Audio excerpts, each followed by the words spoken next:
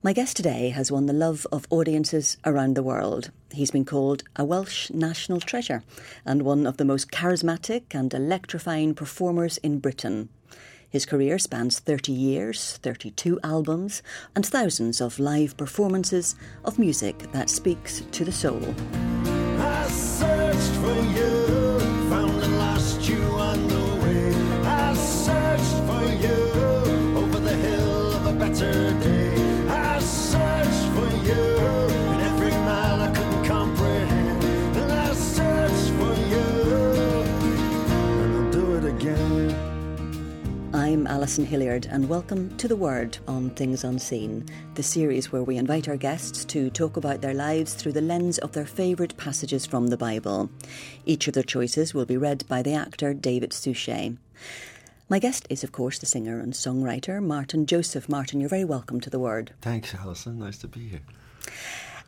Martin, you've said that spirituality seeps through your songs like a flooded field. What do you mean by that?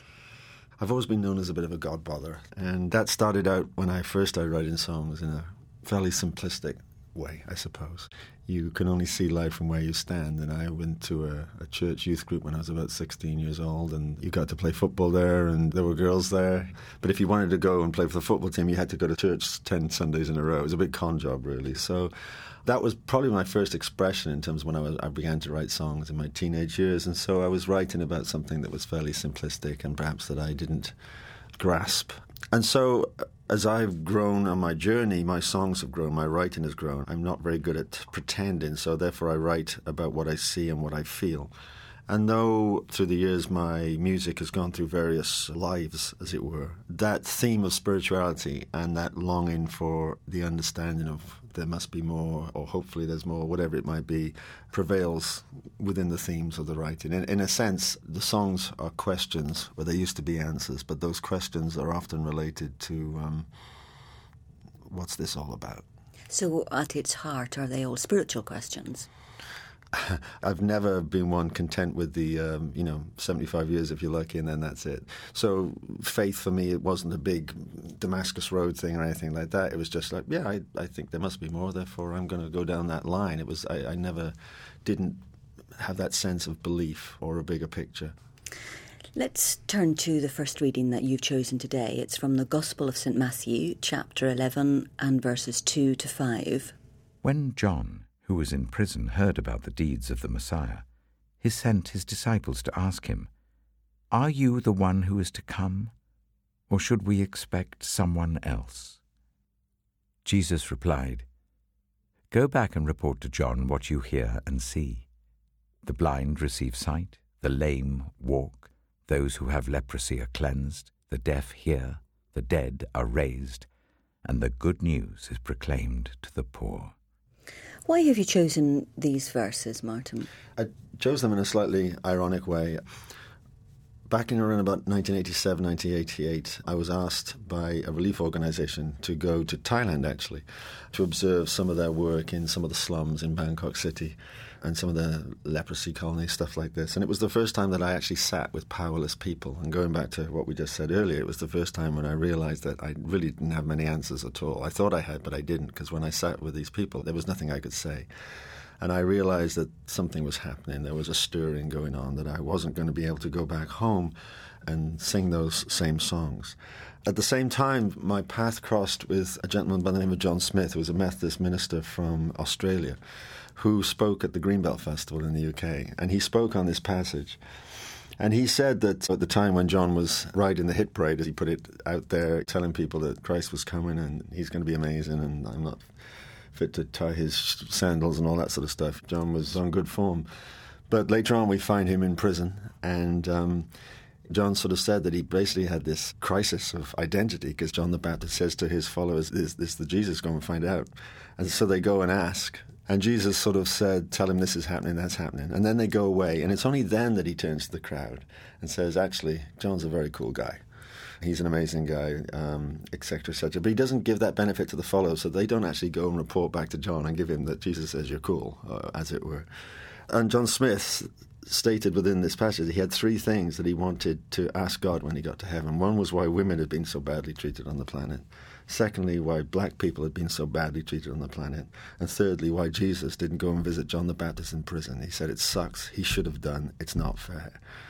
Now, this was very different to my Baptist church upbringing back in South Wales. Here was someone kind of opening the word up, as it were, but also running questions to the heavens and saying, well, hang on a sec, that's not fair, you know. And through meeting John and hearing more of his undercover work in Scripture there, it sort of opened me up to the fact that it's okay to not understand everything. He said that you can only be disillusioned if you suffer from an illusion, and he felt that a lot of the theology that was being preached at the time or taken was actually not in the book in the first place, and we're given something to expect that we shouldn't expect. And he was using that passage to illustrate it, that life really isn't fair all the time, and just because you sign up to a set of beliefs or whatever it means, it doesn't mean you're going to be protected, and it doesn't mean that it's going to be anything like plain sailing. Would we see that sense of the importance of asking questions in some of your work? I'm thinking of songs like Thunder and Rainbows. Absolutely. You won't see many answers in my work for sure. Though I'm always encouraging people to keep going and what have it. I think that a long time ago the world became full colour and not black and white for me. And so songs like Thunder and Rainbows are saying that we have this great blessing, and yet there is this great disparity in the world, you know, the break between light and darkness. And so many people suffer within that darkness. So yeah, questioning is a big part of the theme of my work. Intricate mysteries, life's secret codes, cul-de-sac signposts on yellow brick roads, ambiguous answers, the questions still wide, thunder and rainbows from the same sky. For me, it was about social justice. That's how I began to raise those questions. For me, it felt like my job as an artist was to highlight, at that time, the causes that I could see, and to try and channel this newfound sort of, I don't know what to call it really, Alison. Some might say liberalism, I don't know, but I stepped out of that kind of narrow view of Christianity, if you like. Would you call that a journey of faith? Certainly, I think it's a journey. I think faith for me is not about a destination, a place we arrive at. It's about a constant awakening, a constant rediscovering of the mystery and the fact that we actually don't know very much at all. Hence the word faith. Faith is not about answers. It's about not understanding something, but kind of going with it anyway. I have faith in it, so I'm going to go with it.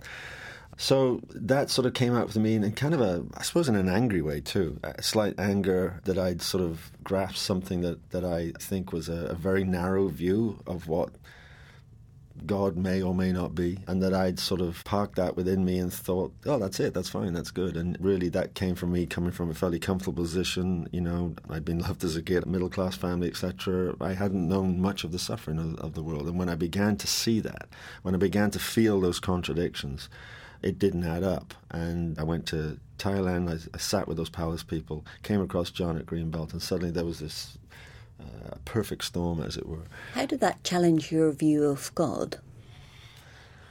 I don't think it challenged my view of God as such. It just rearranged my view of the people that followed him, in the sense of what was being said and how people expect or want you to be. I felt like, for me, a whole heavy weight was taken off my shoulders. It was a letting go of dogma that tends to weigh you down and make you less useful in the world. Has that left you in an uncomfortable place with traditional Christianity then? Very much so, yeah. I find the actual word Christian fairly unhelpful, to be honest. I'm often asked in interviews, so are you a Christian? I usually say, well, it depends what you mean by that and how long you've got. I feel like the word has been hijacked by, I tour the States a lot, and the right wing of politics over there is often governed by an underbelly of fundamental Christianity that for me is very bigoted, it's very judgmental, etc., etc. But the problem is, if I were to say, well, I am a Christian or whatever, then people lump you in with that because those people make the most noise. That's what people hear. So when people think of Christianity as such, they will see the loudmouth evangelist or whatever it is, or that person that judged them the other day. And so I just find it unhelpful in terms of portraying anything of a reasonable faith, a reasonable spirituality, it tends to just really marginalize. And that's not what I'm trying to do with my art form or my life, really. Let's come back to that difficulty of labels in a moment, but let's have your next reading, if we may, and it's the Beatitudes from the Gospel of St. Matthew, chapter 5, verses 1 to 11. Now when Jesus saw the crowds, he went up on a mountainside and sat down. His disciples came to him, and he began to teach them. He said, "Blessed are the poor in spirit, for theirs is the kingdom of heaven. Blessed are those who mourn, for they will be comforted. Blessed are the meek, for they will inherit the earth. Blessed are those who hunger and thirst for righteousness, for they will be filled. Blessed are the merciful, for they will be shown mercy. Blessed are the pure in heart, for they will see God. Blessed are the peacemakers, for they will be called children of God. Blessed are those who are persecuted because of righteousness, for theirs is the kingdom of heaven. Blessed are you when people insult you, persecute you, and falsely say all kinds of evil against you because of me. Rejoice and be glad, because great is your reward in heaven, for in the same way they persecuted the prophets who were before you." That's the Gospel of St. Matthew, chapter 5, verses 1 to 11. Why have you chosen that particular passage from Matthew? I think for me, Alison, this is my favourite piece. It's just such beautiful poetry. Even in preparing for this little talk we're having today, I have to confess that the Bible is not a book I pick up every day and read. Maybe I'm scared of it these days, but I know that the Beatitudes has always been something I've just been drawn to. I think it's a manifesto for the poor and the broken. I think it's all there, everything that I need to hear. Is there a particular group that you would most identify with? Sometimes it's translated, isn't it, as happy or the poor in spirit, and perhaps there's a search for blessing or true happiness there.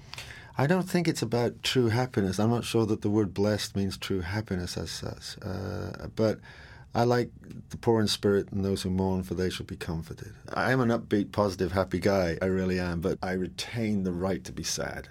A lot of people say, you might feel too much or you look too sad about something, but I'm happy to be sad about something. It makes me feel alive. When the odd tear comes, those tears mean I'm alive and I'm feeling things. And there is that sense for me that the talk of God comforting those who are sad, those who are broken, those who are poor in spirit. It certainly speaks to me every time I read it. It gets me emotional. It gets me fired up. I mean, if I were to, I don't, but if I were feeling a little tired before a show one night and I needed to get some inspiration, I could listen to Bruce Springsteen, but I could also read that, and it would put fire in my belly, as we say in Wales. You talked about a God that supports those on the margins, that identifies those on the margins. I know your third reading, the Gospel of St. John, chapter 8, verses 1 to 11, tells the story of the woman caught in adultery. Jesus went to the Mount of Olives. At dawn, he appeared again in the temple courts, where all the people gathered round him, and he sat down to teach them. The teachers of the law and the Pharisees brought in a woman caught in adultery. They made her stand before the group and said to Jesus, "Teacher, this woman was caught in the act of adultery. In the law, Moses commanded us to stone such women. Now, what do you say?" They were using this question as a trap in order to have a basis for accusing him. But Jesus bent down and started to write on the ground with his finger. When they kept on questioning him, he straightened up and said to them, "Let any one of you who is without sin be the first to throw a stone at her." Again he stooped down and wrote on the ground. At this, those who heard began to go away, one at a time, the older ones first, until only Jesus was left, with the woman still standing there. Jesus straightened up and asked her, "Woman, where are they? Has no one condemned you?" "No one, sir," she said. "Then neither do I condemn you," Jesus declared. "Go now, and leave your life of sin. That's the Gospel of St. John, chapter 8, verses 1 to 11, and a very powerful story. Yes, it's, what a scene. It's incredible, isn't it? The sexist mob bring the woman caught in adultery. It's great drama, and Jesus is just sat there on the ground. And I love the fact that he does this thing. He goodness knows what he drew, whether it was just a pattern or something or whatever it was. But I love the fact that he doesn't even say anything for a while. He just makes them wait there and calm down. So there's all that drama going on. But the beauty of it, the incredible wisdom of it, these people who have the law on their side, the law in inverted commas, people of faith love their rules. The law says we should stone her, and he says, okay, and how many of you have not done the same thing? And at least they're honest enough to walk away and drop their stones and go back to their wherever they came from. And then the beautiful reunion at the end where he says there's no one left to accuse you, so it's okay. Have you often felt judged by people because you don't fit into their box of saying, yes, I am a Christian and I behave in this way? Yeah, occasionally. I get the most sort of criticism I've ever got is not from mainstream music. It came from a Christian perspective. I even had a death threat once in the States, which is ridiculous, but it comes from people who say they act on behalf of Jesus or whatever. But yeah, there was that, especially when I had built up quite a following of people that liked my music because I was proclaiming answers and it was very positive. And I think I lost a lot of people at that point. Some people didn't understand. I wrote a song in 10 minutes once called Liberal Backslider because someone said, you're a liberal backslider. I thought, okay, let's write a song about that. And that became a bit of an anthem for what I would call spiritual refugees everywhere who still have faith, but they don't know how to plug in necessarily to that every Sunday thing. I'm a liberal backslider. I've been sliding about 10 years. People ask me how I'm doing and I come from all their fears. I'm swearing like a trooper and I'm drinking like a bomb. I'm a liberal backslider and it sure is a lot of fun. So yeah, there has been a little bit of criticism, but it's I kind of laugh at it. Is that what the death threat was over, that you were seen as betraying the Christian faith? That was me criticising George Bush at the Calgary Folk Festival in the UK. They have a Sunday morning kind of gospel slot, which is primarily it's not devout in any way, but they sing gospel songs. And I got up and the Iraq War was happening at the time, and I said some things that a Christian in the audience didn't like, and said, I'm going to take you out at your next gig. Does that mean that you're in an uncomfortable place as a person of faith these days? I think sometimes slap bang in the middle of a contradiction is not a bad place to be. There's the beautiful scene in the film Chariots of Fire where I think it's Eric Liddell is the runner, and he's going off to be a missionary in China, and his fiancée wants him to go and not run in the Olympics.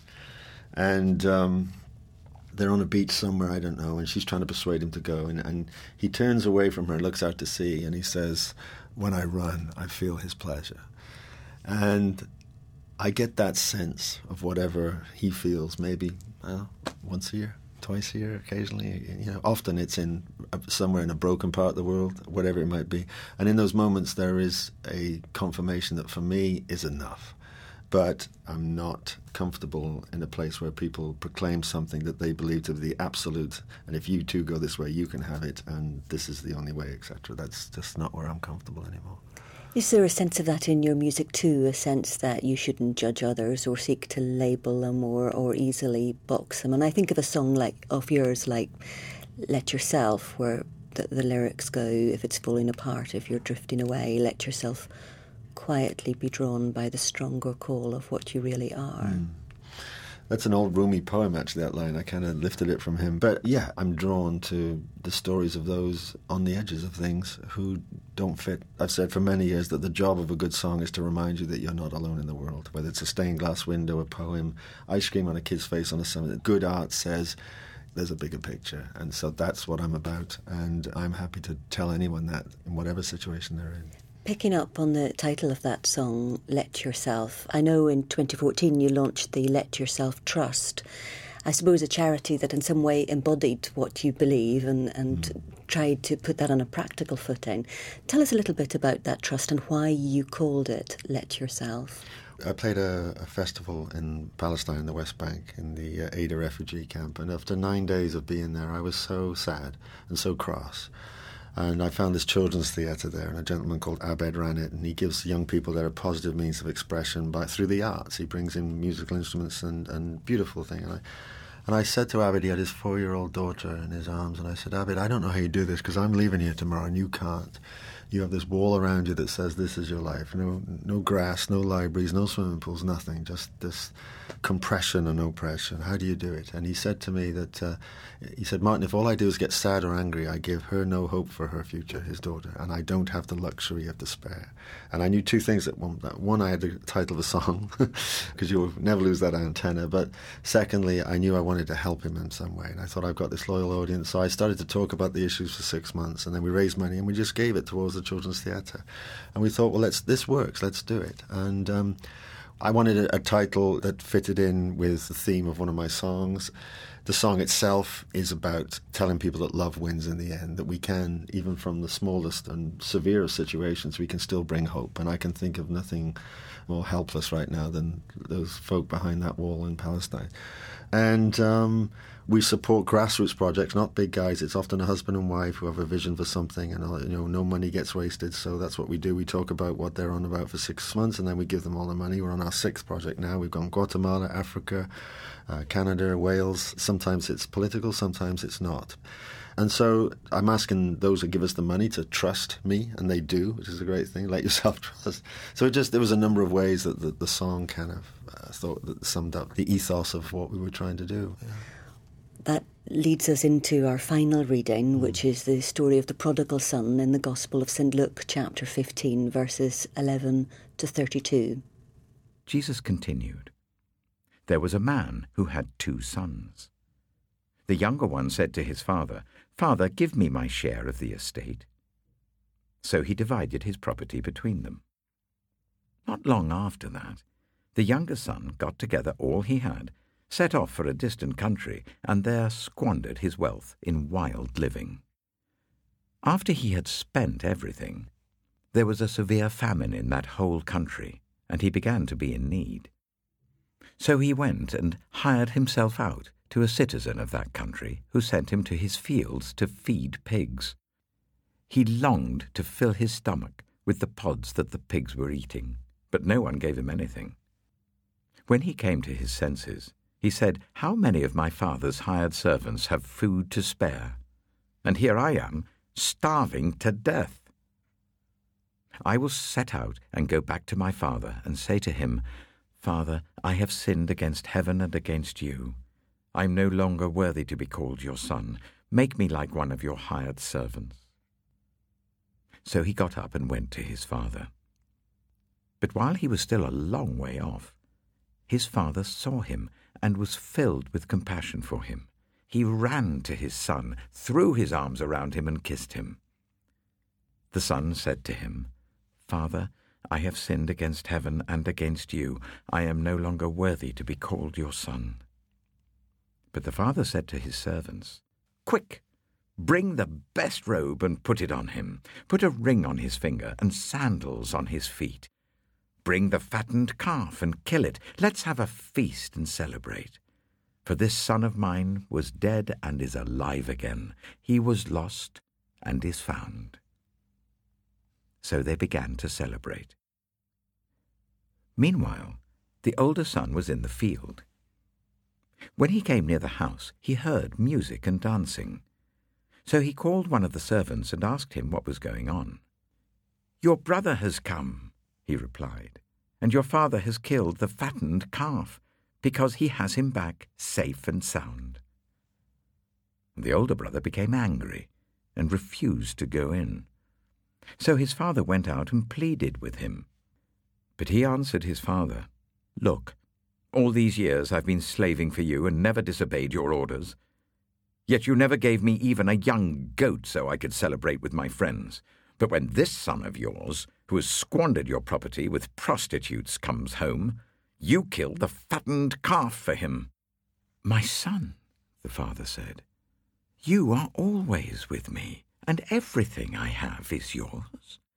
But we had to celebrate and be glad because this brother of yours was dead and is alive again. He was lost and is found." The story of the prodigal son from the Gospel of St. Luke, chapter 15, verses 11 to 32. Who do you identify with then in that story? I identify with both those sons. The younger son, I've been there. I've been out in the world trying to make sense of my own sins and have felt the need to return home and say, I'm sorry, looking for a miracle. And sometimes that miracle is not what you expect. Nevertheless, it's still some form of miracle. But I can also identify with the older son there, kind of judgmental and thinking, well, hang on, I deserve better than this. I've been working very hard, etc., etc. So I can identify with both of those sons. As an aside, I wrote a song called Clara a few years ago on an album called Songs for the Coming Home. And it was a true story about a liberal theologian called Morton Kelsey, who was born as a breech birth in the 1900s in Palmerton, Pennsylvania, to a mother who immediately gave him up. She wouldn't hold him or anything. And a 14-year-old black girl called Clara raised him for the first 3 years of his life. He was taken away from her rather cruelly after those 3 years. He had no knowledge of her in his life. He went from foster home to foster home, but at the age of about 18 or 19 had had enough and decided to take his life. Went out into the desert with some means of doing that, and as he lay there in the desert, this melody came into his head. He describes it later on as the overwhelming sense of the love of God. But it was enough to sort of prick his conscience and think, I wonder what this is. And he walked out and didn't kill himself and got some help. Eventually met a woman and began to write and married her and became a conduit for helping a lot of people on the margins of faith, especially in the States, thousands of people. And he gets a letter in his 77th year from this woman who's 91 in a nursing home saying, are you the Morton Kelsey that was born in Palmerton, Pennsylvania? If you are, I need to see you. So he makes this trip. My friend took him to the old people's home where Clara was there, never had any children of her own, and she saw him and said, it's you, put her hands on his face, and they went off into the corner and they sat all day, my friend said, and he was laughing, and she showed him pictures of him as a little boy hiding behind her leg, and it was like, he talked later and said it was like he got his childhood back. That he had actually known love, even though those 3 years were not known to him. It began to open up memory for him. But as he was leaving, Clara turned to him and said, before you go, can I sing for you? Because I used to sing for you. So she sang, and of course it was the melody that had come to him. He'd heard it before. And as I say, that song that doesn't let you go, that need to return back to some place of love where we're safe, etc., etc., that too is that a common theme for me. And so I feel that. I feel the need to realize that I'm not really all that good. And I need that sense of grace, and I can be as judgmental and as up myself as the older brother, but I want to be the younger son in the father's arms. Really, that's really where I belong.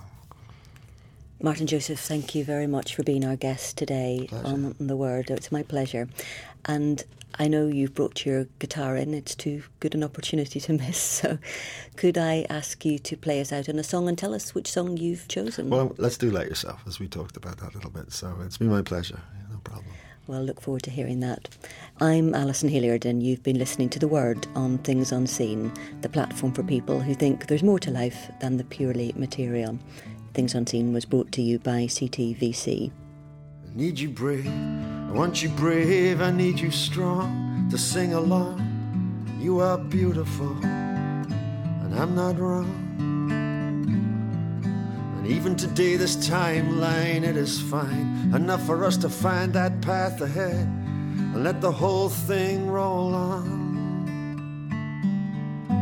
But if you're drifting away, if you're falling apart,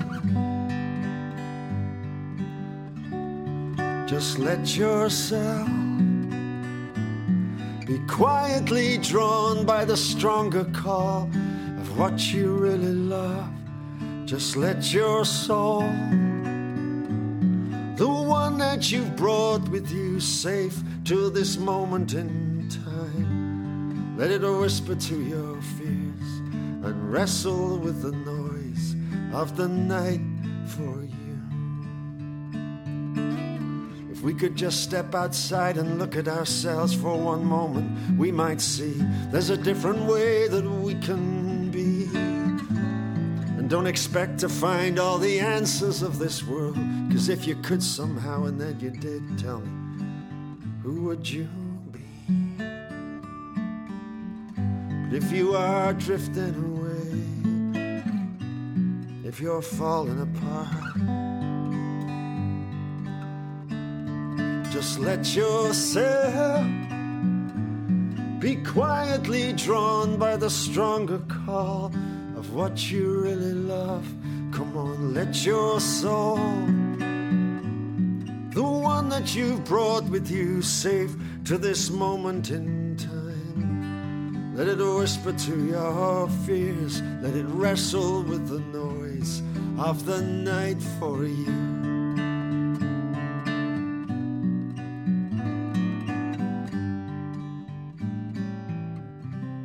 And in the midst of these moments, it is like we've never left. But there's a lifetime of returning, and we're not home yet. This isn't home yet. I need you brave, I want you brave, I need you strong to sing along, 'cause you are beautiful, and for once I'm not wrong. And you can bring it on, world, throw everything, 'cause in the end love wins big. And there are some of us with no intention of lying down. But if you're drifting away, if you're falling apart, that's all right. You just let yourself be quietly drawn by the stronger call of what you really love. Just let your soul,